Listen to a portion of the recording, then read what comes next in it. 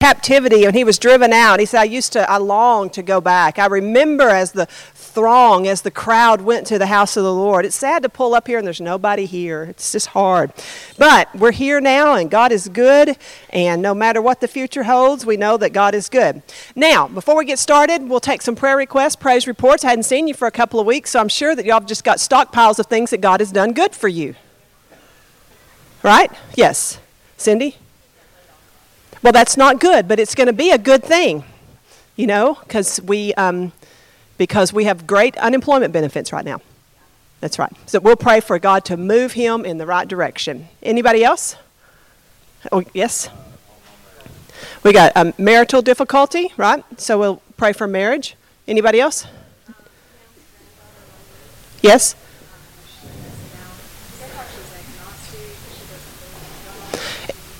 We'll pray for her. The reason she doesn't believe in God is because she just doesn't know him. There's no one who knows him who doesn't believe in him. That's just what I know. That's the reality of it. That's right. You know what? Oh, Lord, just bring her in by the truth. I believe that. Anybody else? Yes. Yes. Yes. Just remember you in prayer. Yes, absolutely. Pray for John when you think about him. Anybody else? Yes, Tamara? You got a new place. Well, praise the Lord. That's exciting. Good job. Okay. Andrea? That's right. Right now? Come on. I mean, it's silver lining, isn't it? That's right. This is a silver lining. That's right. I looked up flights to Maui. They were only $500. I know, that's cheap, y'all. That's cheap. We should just all buy flights to Maui. I don't know if they'll let us in, but we'll be there. The airport's a nice place. Anybody else? Let's take these to the Lord. Father, we thank you, Lord, for your grace and your mercy. We are so thankful to be called your children, Lord. We humble ourselves before you, Lord God, in love and adoration, and know, Lord God, that you are good and you are trustworthy, God. And Lord God, and in your presence there is fullness of joy. Lord, and at your right hand there are pleasures forevermore. Lord God, I just thank you for intervening in every need that was mentioned, Lord God, and those that weren't mentioned, those that just weigh on hearts right now.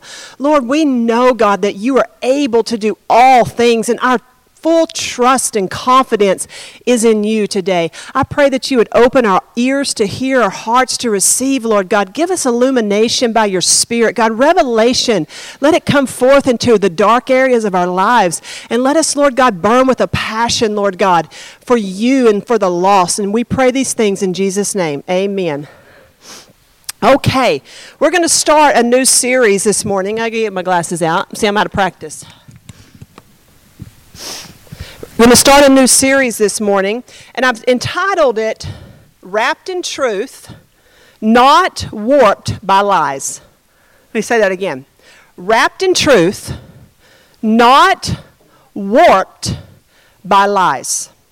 And it will be a journey of victorious possession of all the promises of God. Wrapped in truth, not warped by lies. Now, I'm just going to give an overview today of this. As many of you know, I've been doing my marathon reading. And so I have just about finished the Bible. I wanted to do it in 90 days. I have easily done it in 60 because I wanted to get so far ahead. I always thought I was going to get behind. So I just kept reading more and more and more and more and more. And so now I see that I am so far ahead of my 90-day goal. I'm now in 2 Corinthians, which now it's just downhill, right? And so I've started putting on the brakes a little bit and actually doing more study in the Greek and things. So I'm having a lot of fun. So I did this to say, okay, people who can't incorporate a Bible reading plan in their life. You can read the Bible in 90 days reading 13 chapters a day. 13 chapters a day. And you'll be surprised. When I made it a go, I was like, okay, I have my Bible app on my phone. And so, say Mike was going to run into a hospital where I can't go in and I'm with him. Man, I could read 7 chapters while he's in there. I mean, you'd be surprised at how many times I would be watching a TV program, and when the commercials came on, I read the Bible. And then you just blow through it. So what that starts to begin to do, and my prayer was this as I read the Bible, because I just didn't want it to be some word processing thing I was doing, just so I could go, woohoo, I read the Bible. What I did is I prayed, Lord, as I read the Bible, I'm a real visual person. Anybody else like me, you have just use visual aid all the time. And so I just prayed, Lord, I want to be wrapped in the truth of your word. And I would imagine like a cloak being wrapped around me. And then that wasn't enough because I thought that's just something that can be taken off. And so then I began to say, Lord, I want your word to be woven in to the very fabric of my life. And I began to picture, we used to go to on the Royal Mile in Edinburgh when we lived there, and we would go to the shop that had a weaving area where they wove all of the tartan plaids and all the different clans, and you could go find your plaid in Scotland, yes.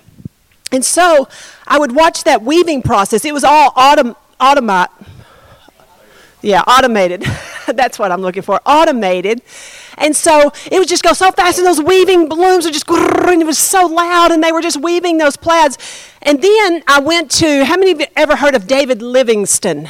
He was a famous missionary to Africa. He was from Cambuslang, which is where we lived.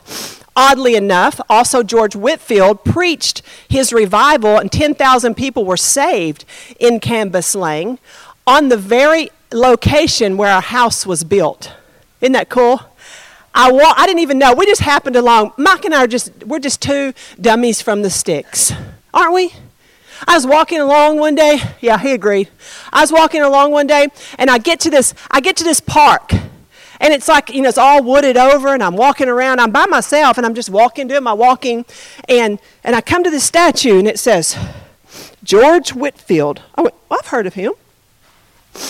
And then a huge statue of him, and it told the whole story of how this park in Cambuslang, it was a real low area in Scotland, and it was made a natural amphitheater.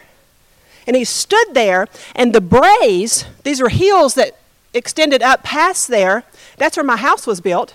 The people came, and they would camp out on the braes and listen to him, and George Whitefield would stand there in that low place in that park, and his famous line that he would say, if you won't weep for your sin, then George Whitefield will weep for you. And he would throw his head back and begin to wail. Not just he would cry and wail over the sins of people. And and the people would begin to wail and cry. And it started such a revival in Scotland. This is back in like the 1600s, 1500s. That's what we call the first Great Awakening. And so, and we look at that and we see about how the truth of God has always been powerful to weave into our lives. And then I thought about David Livingstone, that his house that he lived in was on another part of town just down the road from us. And so I went we were just stuck here. We didn't even know. I'm like, we've got George Whitefield over here, David Livingstone over here, different times in the past. And David Livingstone was a weaver. And he weaved by hand, the loom, and he'd put it in, he had the pattern, and you had to push it in. They showed us how to do it, and pull it out, and he would read the Bible while he was weaving. And he lived in just these little 2 rooms that we went to his house. And I began to think about the process of David Livingstone and how, Lord, I want you to weave your truth in me, how it's taking each line and saying, Lord, I want this to be a part of who I am. I thought, this is not going to hurt me. This is only going to help me. And you may be thinking, well, I can't do that, Andrea. I believe you can. I believe that most of you can do it better than me. Because I know that each and every one of us have been given the ability to seek God and to find Him. And so it's not something that people say, oh, it's just some elite thing. You may not read 13 chapters a day, but I believe you can begin to engage with truth. And it can be woven in to the fabric of your life.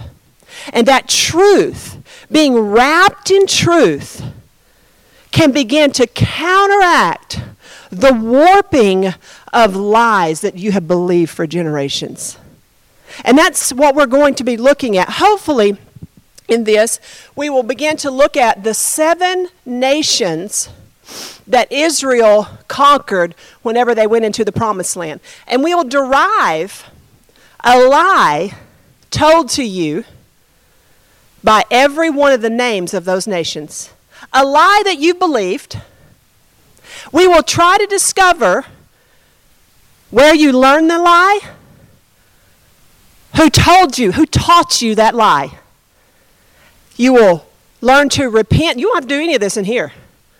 You will learn to repent of the lie for believing it. Forgive the person who taught you to lie, who taught you that lie about yourself. And allow the Holy Spirit to replace that lie with truth. And that's the process of going from being warped by lies to wrapped in truth.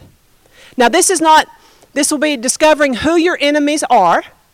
See, many times we place flesh and blood faces to our enemies, don't we? We wrestle not against flesh and blood. So as we look here, I want to start at 2 Corinthians 1 and 20. Who will read that for me? Can you give me a Kleenex, Mike?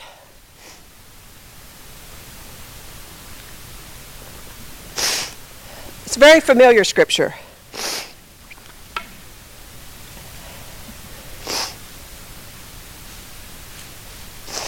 My nose is running terribly. Yes, 2 Corinthians. You'll read. Belinda will read it.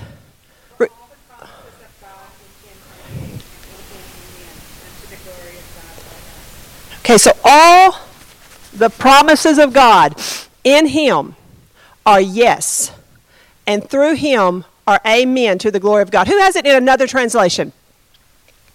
Anybody? I think you read King James, didn't you? Who has something other than King James? We'll read it. Andrea?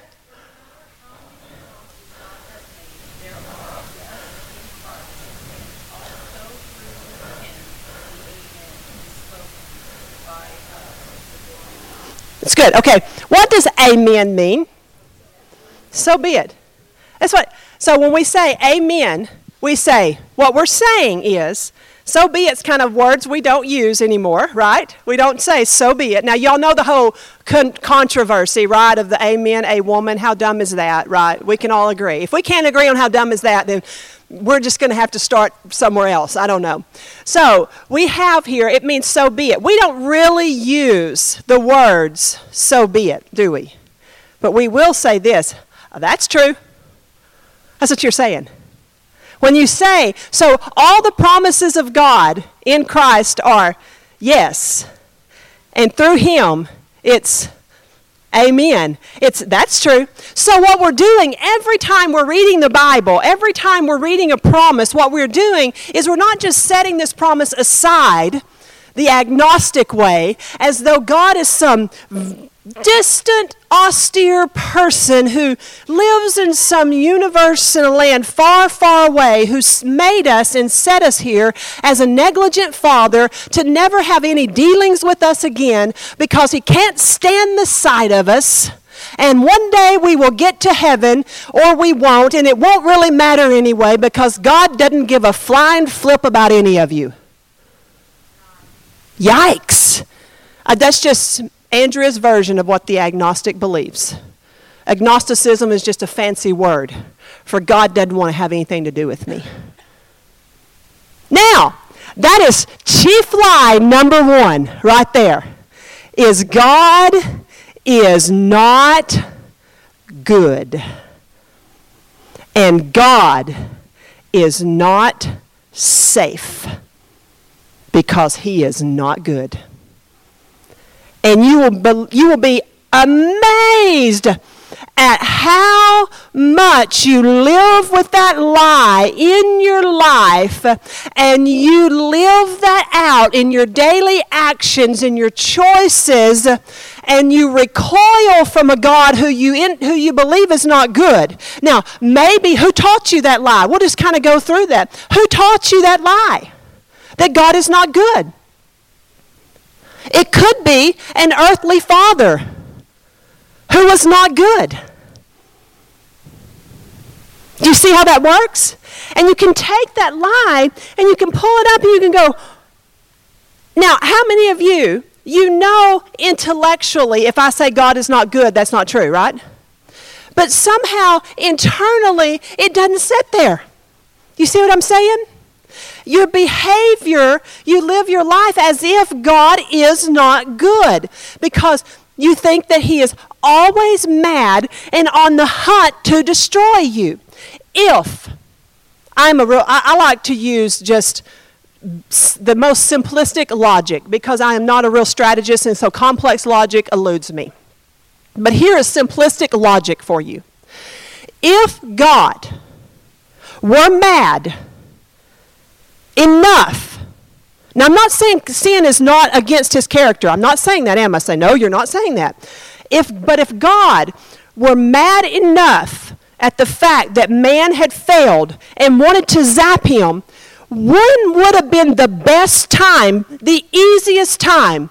Because how many believe God's a real process God and he doesn't do anything and waste a bunch of energy, right? When would have been the best time for God to eradicate mankind if he chose to do so? When there are only two people to deal with. Whew. Wow. Do you see how that lie has been perpetrated by who? The devil throughout humanity, and the very action of God eradicates the lie because what did God do? He came after Adam and Eve. He didn't go, oh dang, I had no idea y'all were fallen into sin. I would never have showed up to your house had I known you were going to be in such a filthy, terrible condition. No. And the first thing that God asked Adam was, where are you? God knew right where he was at. Adam had no idea where he was at this point. And so self-evaluation is very big in this. You've got to know God and you've got to know yourself. Those are the two things you've got to know. And you know what? God knows how hard it is for you to know yourself, so he's given you the Holy Spirit to reveal yourself to yourself. I mean, it's not, hey, okay, can we just lay aside the lie that God doesn't want us to succeed? God is for you. And if God be for me, what lie could be against me? Oh man, I start to feel victory when I start to feel like I am more than a conqueror. How many know what more than a conqueror is? You know, the conqueror, here's a good example of more than a conqueror. Okay, so let's say the prize fighter. Who's a good prize fighter? Who's a good prize fighter?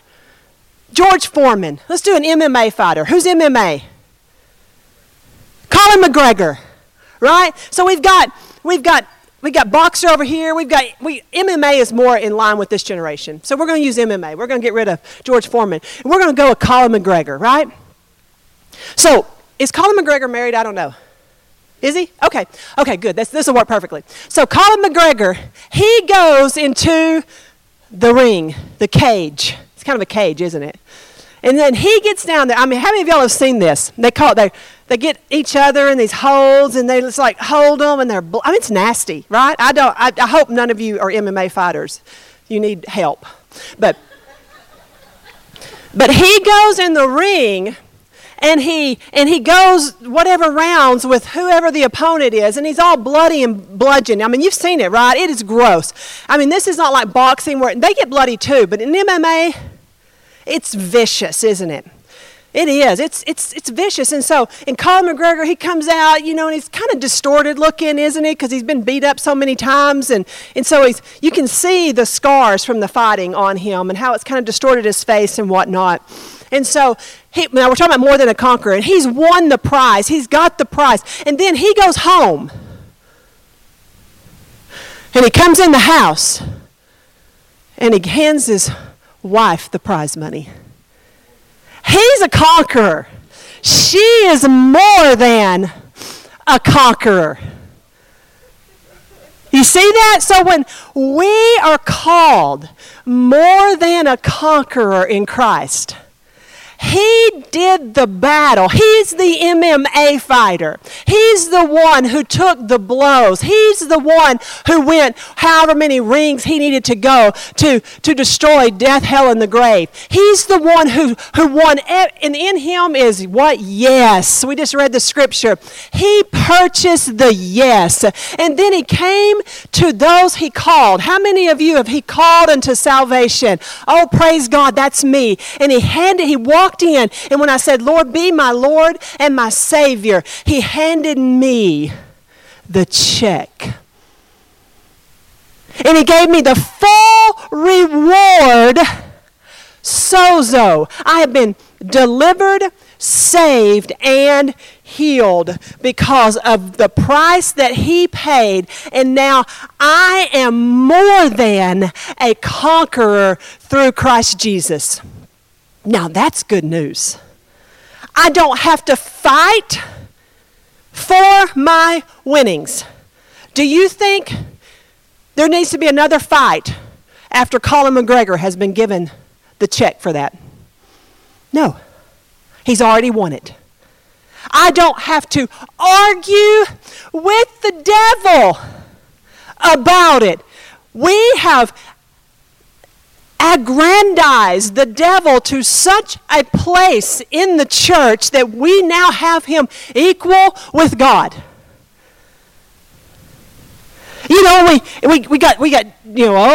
I talked to a man a few years ago. I would say a long time ago in a place far, far away, but the reality is it was right here in this church. They don't attend this church anymore. He came in the back door, and he had been sick or whatever, I don't know the full. And I made this statement. I said, well, we're just going to tell the devil to get his hands off you. We're not going to put up with this lying thief anymore. Now, I would think that most people would not take that as an insult, right? You know what he said to me? Exact words. He said, please don't speak of the devil that way. I don't want him coming after me anymore. I went, that's all I did. But every other word that was going to come out was going to insult him so badly. And there's nothing else. I couldn't. You see what I'm saying? And do you realize I marked it? Because that was significant to me. How many of you remember a conversation like that? I never saw him back here again. But then I wonder, how many of us espouse that type of philosophy in our own lives? We are more than conquerors. We have been you can go look this up in your own time. In it's not a parable, it's an actual occurrence of the 10 lepers, right? Y'all remember that? There's the 10 lepers, and they're in a little group because lepers hang out in a group because that's what the law required, and they're unclean, the whole thing.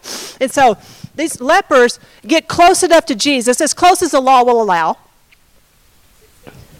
It might be while wearing special clothing. Anyway, so they're social distancing, and they are marked with their leprosy, and they are saying, Jesus, Son of David, have mercy on us. Will you heal us? Because they've heard the reports. All this man has to do is he just has to say the word. And what does he say? Go and show yourself to the priest, for you're healed. And as they turned, I guess in that moment of faith, they received his word, they believed it, right? And I believe this, at the moment they turned in faith to go to the priest, they started to realize, could you imagine that realization party?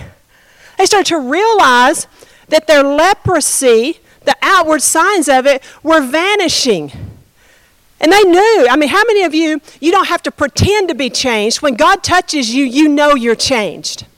And I don't want people to pretend to be free. I don't want you to try to take your warped lies and try to peddle them off as some sort of, as quasi-freedom. That's what religion tries to do. That's not what we want to do. If it's not freedom, then we're going to keep working on it. And so here are these lepers. If you look, it says that they were cured. There's a word in the Greek, and I don't have it in my notes in my mind or anything, but it just means to give a cure, much like a doctor would do, right? There's levels of healing. And so I could just give you a cure and you get well, and then you could go and you're well. It doesn't necessarily, when you go to the doctor and he makes something go away through a medical treatment, it may not cure an inferiority complex, right? You see that?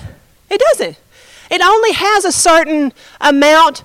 It can only derive a certain amount of benefit, that medicine, in your life, right? It can't. So if you have scars from your childhood, that doctor is not working on that.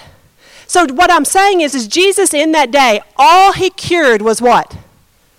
Leprosy. That's it. How many of you think that these men probably had other problems, like childhood woes? Maybe this. Maybe one had a pain in his appendix. And maybe, how many of you have ever had something healed and something left? Is that not the weirdest thing, right? There's a healing administered, but we understand that. So I don't know, and I could be wrong on it. It could have hit every physical healing. I don't know. The scripture doesn't say. But it does say that they were cured. They were just cured. Cure has a different connotation. So all we can assume is they were cured of their leprosy. Now, what's the story? One did what? He came back. And he said, Lord, thank you, I worship you, thank you so much. And he said, weren't there 10 I healed? And yet you, a Samaritan, are the only one who comes back. He said, go, your faith has made you whole. That word whole there is sozo. He now has been, he just didn't get rid of leprosy. Sozo means he is saved, delivered, and healed. Complete and total restoration of every area of his life. Now, I submit to you, I'm tired of the church just settling for this healing and that healing. I would love to see people actually experience a full-on sozo. Because how many of you believe that that is what the cross has purchased for us? It is not impossible for people to have their blind eyes opened physically while their spiritual eyes remain closed. It is not impossible for people to have heart disease healed while their heart remains stone. It is not impossible for people to be completely restored in their physical man and their spiritual man to be completely and utterly warped by the lies of the enemy. And I have found that the one who is healed physically, but who is not sozoed, who is not healed totally, is more apt to return to the physical malady than is the person who is healed body, soul, and spirit. We had this happen in Hot Springs, didn't we? Had a woman. Mike came home and he said, I don't know if I got the story right. You came home and you prayed for her and you said, I saw the spirit of death on her. Well, she had just terminal cancer. Yes. We went in and prayed for her, Yes. So much so that she went, healed. Terminal cancer, final stages. He prayed for her. She went back to the doctor. No cancer.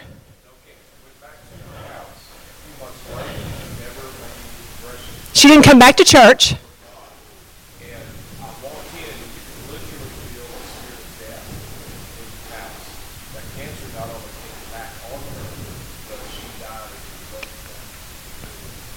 So see, there are many times. So her issue wasn't cancer, was it? There was an issue, and cancer was just a manifestation of it. And yet, healing from cancer did not transcend into the inner man, where and I bet many of you, how many of you have been in church a number of years and you have seen similar things happen? You have seen people healed, and you're like, woohoo! I have seen people healed, and I think this ought to bring revival. It is harder to get people out of their inner lies than it is to get them out of their physical sickness. So I want to, hopefully, and this is only by the power of the Holy Spirit, I don't know, the Lord's just been dealing with me in this and dealing with me in this and dealing with me in this. I want us to journey through. I want you to begin to ask the Lord to search you, to ask you to ask the Lord, what lies am I believing? And here's the greatest way to do this and the greatest time to do this. When something comes on you, a circumstance, right? And we all have, we live in the exact same world. How many of you have found, like me, that in the right environment, things flourish? Right? So you get in a certain environment, maybe a certain stress. It could be around a certain family member. It could be even sometimes the right time of year, an anniversary of something, right? It can be the right environmental factor, and then something that we all know it triggers an emotional response, right?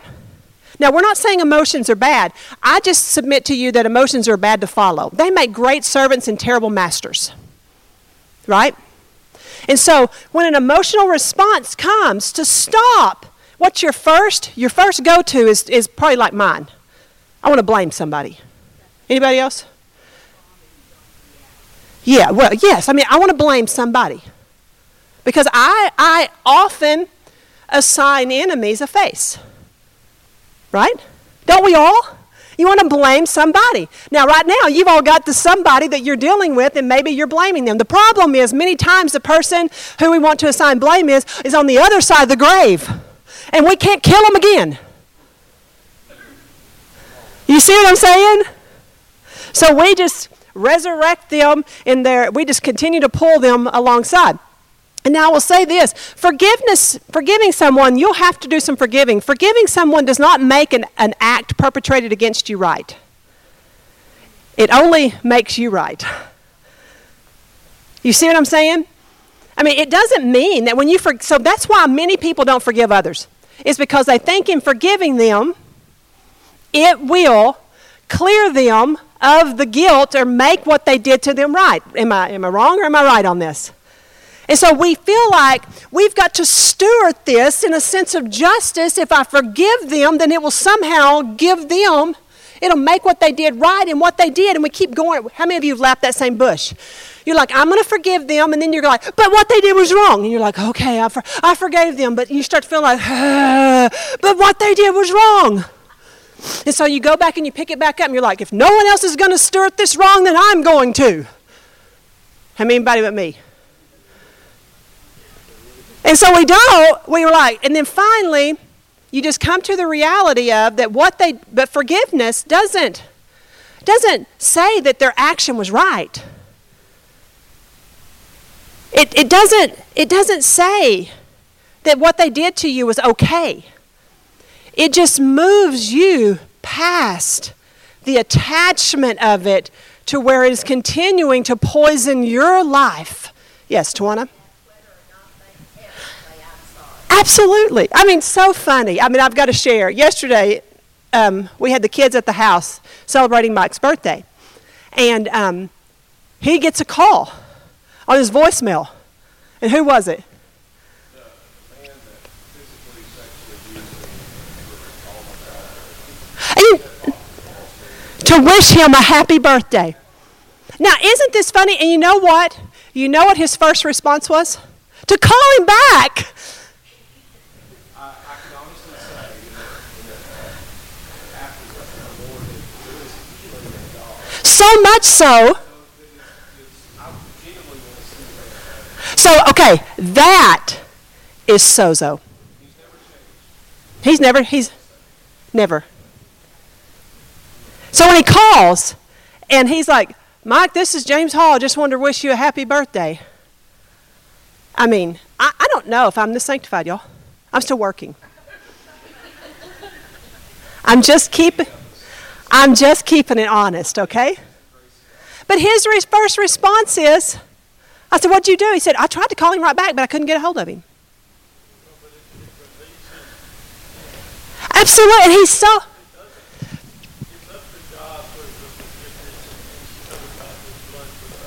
Right. But it gives him the ability to do what he does for God, because if he was holding on to that from yesterday, yeah. he could not be the pastor. Absolutely, and that's one thing. That is one thing and that I believe is so important in this, is that we have to be willing to forgive. And so with that, now I want to we'll look at, okay, God is not a man that he should lie. This is Numbers 23 and 19. Understand that all the promises are God's word, his declaration, his yes. Yes, he says this, and they're all fulfilled in Christ. And we answer with the amen, and we say, that's true. We've got to find ourselves agreeing with truth. So here's Numbers 23 and 19. It says, God is not a man that he should lie, nor the son of man that he should change his mind. Does he speak and then not do it, or promise and not fulfill it? So many times we have seen people to be liars, right? How many have ever told a lie or had somebody tell you a lie? Well, we all have to raise our hand on that, don't we? Now, many times, me included, I'm just telling y'all about me. I am the most unjust person in the world. What do I mean by that? I hold others to a very high standard while letting myself off the hook all the time. Do any of y'all? Yes, you do. And so this is part of the self-discovery process. You know what? God knows that about me. He knew it before I knew it about me. And he still loved me anyway. Because that's who he is. Because he's not a God that he should lie. He has not said it, and will he not perform it? He's going to do it. He doesn't say, my promises are subject to you behaving rightly. Now, I'm not saying you can act however you want to, but there is a big disconnect with us believing we have to achieve something. The greatest enemy I find in my own life, over and over and over again, is the return to me in a sense of works.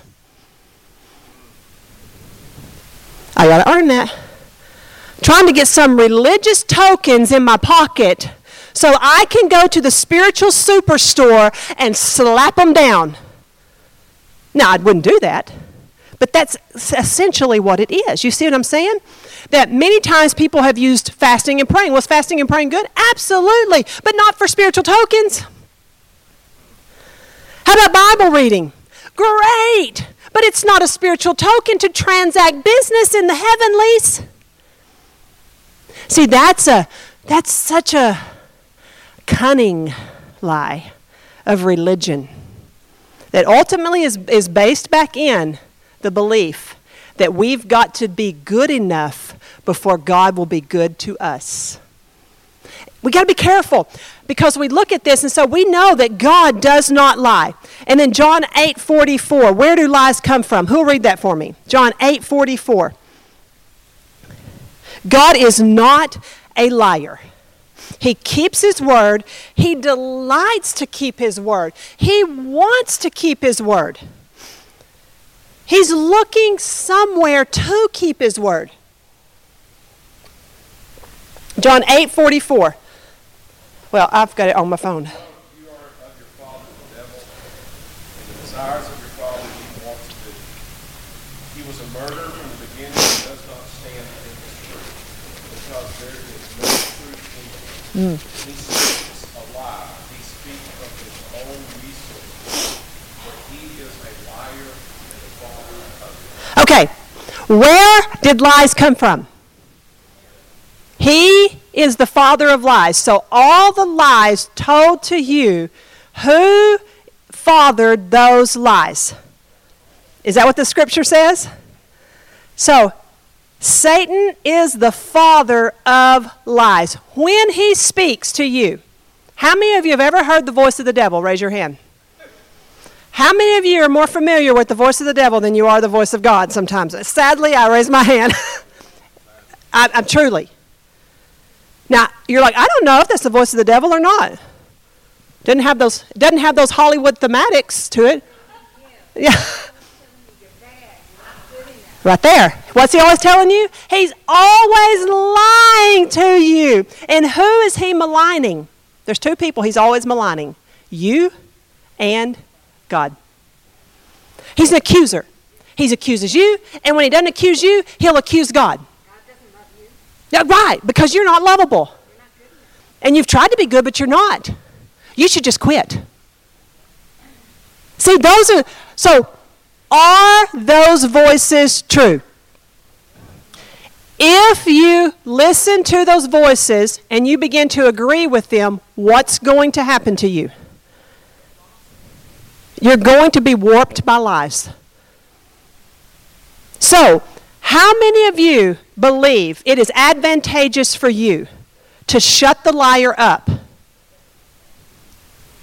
Now, in order for you to shut the liar up and to shut him down, what are you going to have to know? You're going to have to know truth.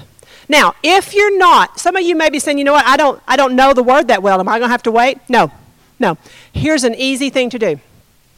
If the devil says it to you, right? He can't tell the truth, right? So if he says it to you, it's a lie. What is true, though? The opposite. It's just the opposite is true. I've told people that many times, that if you meet people, I don't know how to walk in the Spirit. Yeah, you do. It's so easy. You know how to walk in the flesh, right? Yeah, I've been doing that for years. Whatever you normally do the opposite, and you'll be walking in the Spirit. So if you normally cuss and get mad, what you got to do? Stop cussing and getting mad.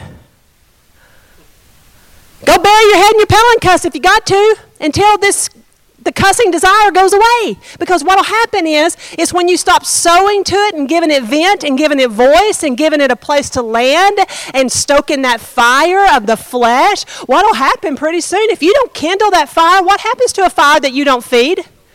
It goes out and gets cold. So much so that ash will not burn, will it? No. When we were raised with wood fire, that's all we had was to warm our house, was actually a fireplace. Mike and I were talking the other day, and I was told him we were laughing because Jacob, all he does is shop at Goodwill. And Mike and I go to like Goodwill or somewhere like that, and we were laughing because he goes and Jacob forages at Goodwill. Forages. He'll spend an hour or two at Goodwill. I mean, and me and Mike will go in those places, and this is what we do. As my girls, their favorite place to shop is Dirt Cheap, which we call it dirty and cheap. And broke. I mean, it's just broken, dirty, nasty. How many of you have been to Dirt Cheap? So, me and Mike, we go into Goodwill, and this is us. I do. It stinks. I'm in there. Now, what's funny, I'll be in there, and I'm like, this place smells funny. Now, you're all thinking I'm a snob. And I look at that, and I'm like, let's go. What's funny is Mike and I were laughing about it because there's no two people who are raised poorer than me and Mike. And we were like, what now we're putting on airs? We're too good to go to Goodwill, and our kids are the ones who shop at Goodwill, and they're like, this is great. You just got to wash it. It has a weird smell, but if you wash it, it'll be fine. And me and Mike are like, I was raised, my dream growing up, I wanted a bathroom with a sink. And one where the toilet flushed. Yes.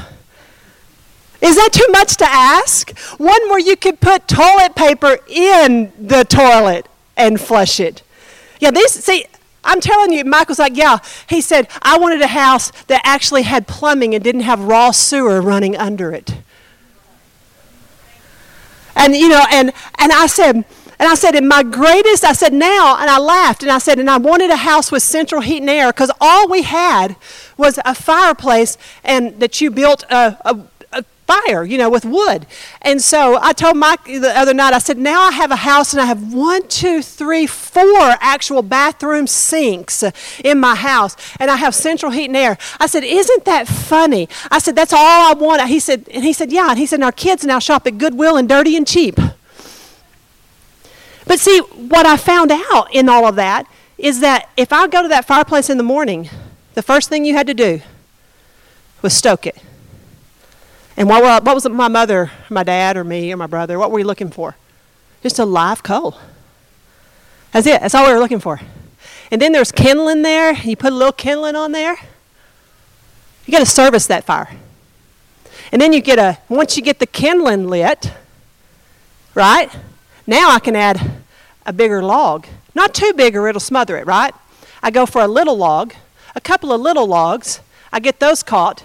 And then I've got a good burn, and then I can take a big log and put it on there, and that log will burn for a while. See, that's how your flesh is. The devil just looks for the ember. That's why you keep circling the same things. It's because he's cunning. The devil roams about what? As a roaring lion, seeking whom he may devour. May devour. What is that word may indicative of? This has to have permission. When Jesus said, the prince of this world is coming, and what did he say after that? And he has nothing in me. So track with me on this, if I am in Christ, and Christ is in me, and I am in the Father, and the Father is in the Son, and the Holy Spirit, and you see the unity that Christ, how many of you believe that's good theology? Then if I am in Christ, and the devil has nothing in him, and he completely defeated him, then the devil is a defeated foe. And that I have to give him permission in my life to kill, steal, and destroy by how I agree. I let him tend the fireplace. He comes along and he stokes it up. How many of you have been stoked up by a circumstance or a situation? Right? And then, first off, the little lightweight kindling goes on. Some of you are like me. I mean, how many of you, you would admit this? There's different personalities in the room. Now, my husband is not this way. He's gone, but he would not argue. When anger for me was a problem. Anybody? Because anger comes just like that. That's how you know anger's a problem. You're fine, and then it's just that easy of a trigger to go from fine to mad. Anybody else? You've experienced, that's what, okay. That is just in your flesh. It's no problem. Now, other people, like my husband, he would say, I don't even know how you do that. I'm like, I'm going to get mad. I said, you don't feel like lava? He's like, no, I've wanted to feel lava. He's like, I'm trying for lava. I'm like, he said, I'll try to be like, I should be mad, but there's just nothing there. There's just people like that. I'm telling you. And Lainey, my oldest daughter, exactly the same way. Wouldn't that be great?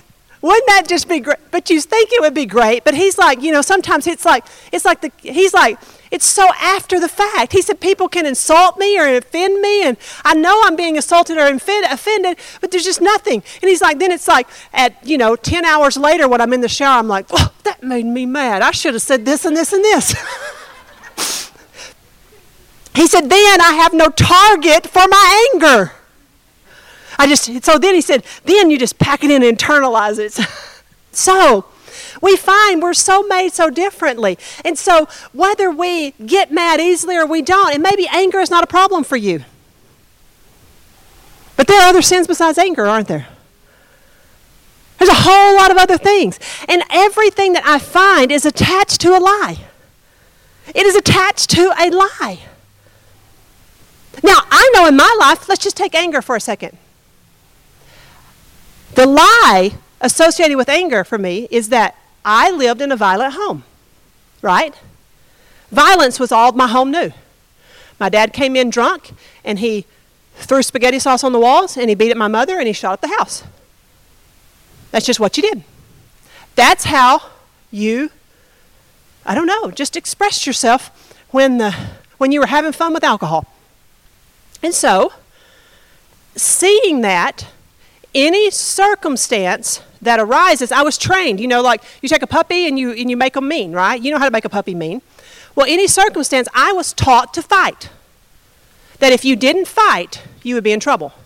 You stood up for yourself. So see, there you have that. And you nature, I had the right biology coming from that, but then it was nurtured as well. And so anger was the way, when you felt out of control, you fought. You used anger.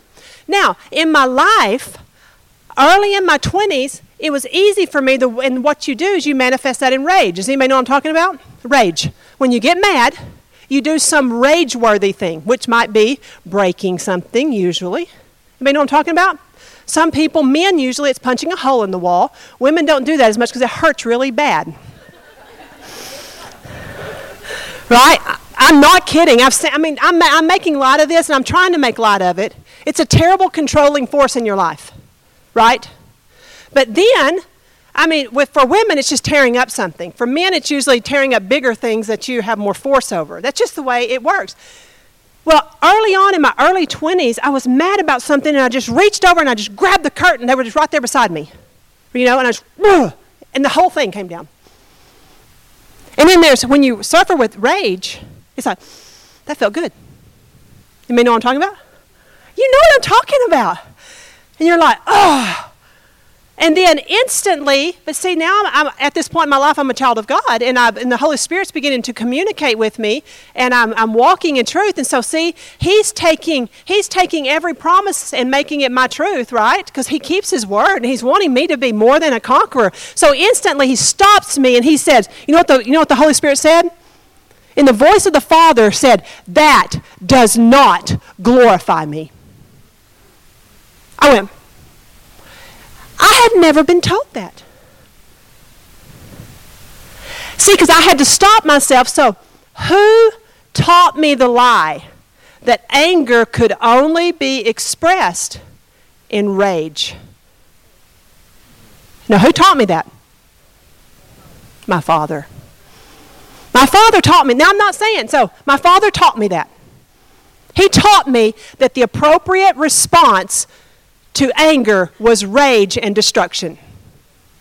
And so I had to, at some point, say, I had to repent because it wasn't his actions. I couldn't just blame him because I had participated in that lie too. And so I had to say, Heavenly Father, forgive me because those actions I participated in were in agreement with the devil and a lie, and they did not glorify you. And then I also have to say, because I know where I learned that lie, I have to say, and I forgive my dad for teaching me that. You see that? Because if you don't do that step, many times we hold this latent unforgiveness. And then I had to release my dad for teaching me that. And I had to see him that somebody had probably taught him that. And then I had to say, now, Holy Spirit, what's true? Because a house clean and swept, you got to put something in it, don't you? Don't just leave it open. See, and I filled it with the truth, and that truth was that I have self-control as a part of the fruits of the Spirit. And I am under His control, and I do not have to partner with that lie. And that rage that had always been cultivated in my life was just removed. Now see how that works? Now some things will be just that easy and other things will be a process. But my point is this: we must stop partnering with lies if we're going to walk in truth. How many of you agree you cannot walk east and west at the same time? You also cannot walk in truth and lie at the same time. So that's what we're going to do. Lord, we thank you for your word. I pray, God, that you would begin, Lord God, to cultivate this within our spirit, Lord. Let us be, Lord God, learners and lovers of truth, Lord God. We want to walk free. We want to walk whole. We want to walk healed, Lord God. We want to be the champions of grace that you have assigned us to be, being victorious in every area of our life, saved, delivered, and healed in the name of Jesus. Amen.